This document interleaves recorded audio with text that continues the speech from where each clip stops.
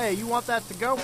And now some takeouts on the stories we're following this week. Money and politics. Toyota executives, of course, back on Capitol Hill today for questions about recalls. They're there all week. But money and politics, you have to follow the money on Capitol Hill. David Levinthal is communications director for the Center for Responsive Politics. He joins us now. His organization tracks lobbying money, congressional campaigns, and where lawmakers get their money. Dave, is there a conflict of interest with Toyota from some of the lawmakers that are going to be questioning Toyota executives today?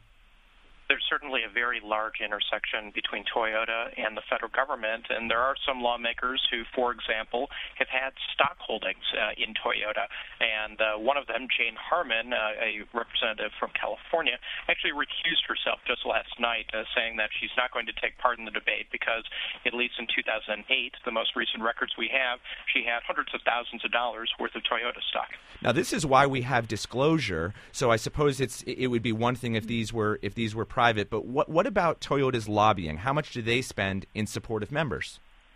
Toyota is actually the largest lobbyer among all foreign automakers, bigger than Honda, bigger than Volkswagen, and only General Motors and Ford has actually lobbied the federal government to a greater degree over the past 5 years. In all, Toyota has spent about $25 million on federal lobbying efforts. That's in addition to money that its employees associated with Toyota have given directly to candidates in the form of campaign contributions. Clearly something to keep in mind as we're watching the hearings today. Lawmakers with personal interest in Toyota and also Toyota with an interest in lawmakers. David Levinthal, Communications Director for the Center for Responsive Politics. And now let's get another takeout from Vancouver and the Winter Olympics. Jason Stallman is covering it for our partner, the New York Times. Good morning, Jason. Good morning. Okay, so for the Olympics today, let's start with Lindsey Vonn, already a gold medalist from this Winter Olympics, but she could possibly get another one in an event today.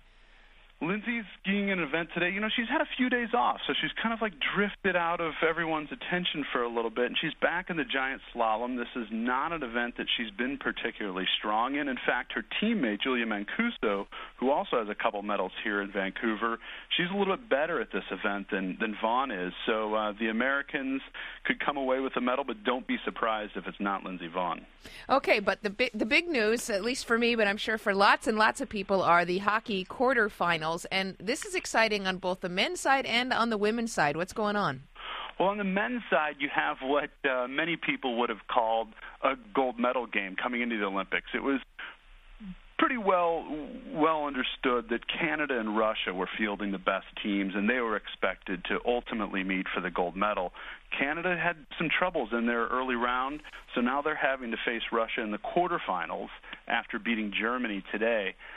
So that's going to be a big showdown. You know, when Canada played the United States on Sunday, that was the highest-rated sporting event in television history in Canada. They said that 2 out of 3 Canadians were watching that game, and have to believe at least that many are going to be watching Canada-Russia today. The exciting thing for me as we start getting closer in is that, there's a chance that both the women and the men's U.S. teams could be vying for a gold in hockey. This is true. On the women's side, Canada and the United States clearly are far superior than the rest of the competition. So they're in the semifinals now playing different opponents, and they'll almost certainly meet in the finals, and one of them is going to come away with a gold medal. It's very exciting. Jason Stallman, Olympics editor for our partner, the New York Times. And now on to Washington and the Supreme Court. You have a right to remain silent. You have a right to an attorney. If you cannot afford one, an attorney will be appointed to you. I'm trying to quote the Miranda warning that we're all familiar with. Now, it turns out that you don't have to do it exactly. After a 7-2 decision at the Supreme Court yesterday, apparently police can now ad-lib Miranda rights. You have the right to remain silent. You have the right to a court-appointed attorney. You have the right to sing the blues. You have the right to cable TV. It's very important. You have the right to sublet. You have the right to paint the walls. No loud colors. All right, they may not want to get that far afield, but here to explain the Supreme Court decision and the reasoning behind it is Adam Liptak, Supreme Court correspondent for our partner, the New York Times. Now, Adam, maybe not the right to paint the walls and sing the blues, but what was the court saying yesterday? The court says that the Miranda warnings are really principles. It's not a form that is written out in the Constitution, but a series of principles. And so long as the police give you those principles, those ideas well enough, the Supreme Court's not going to give you a form, a card that you actually have to read from. the question in the case whether police in Tampa, and they had a little form of their own, got it right when they did say two things. They said, you have the right to talk to a lawyer before answering any of our questions. That's fine. But then they didn't go on to say you have a right to have a lawyer with you when we ask you questions, or that you have a right to ask for a lawyer once we start asking questions.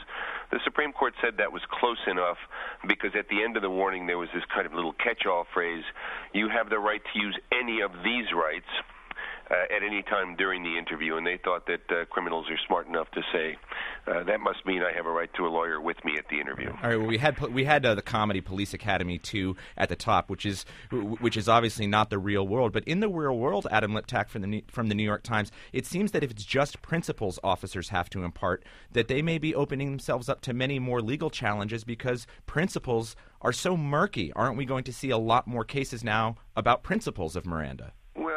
Cops will probably still be safer if they either go back to the original Miranda decision and more or less use the language in there, or interestingly, the Supreme Court said that you can do it better than Miranda. It said the FBI does it the best of all, and the FBI actually has some very plain English language. It says, and this doesn't sound like the Miranda warnings, but it sounds pretty good, you have the right to talk to a lawyer for advice before we ask you any questions. You have the right to have a lawyer with you during questioning. Now, that's plain English. It doesn't sound like what you hear on the cop shows. It actually sounds a little bit better. The Supreme Court's point is it's not going to micromanage how cops do it, but it wants at least the concepts to be put across.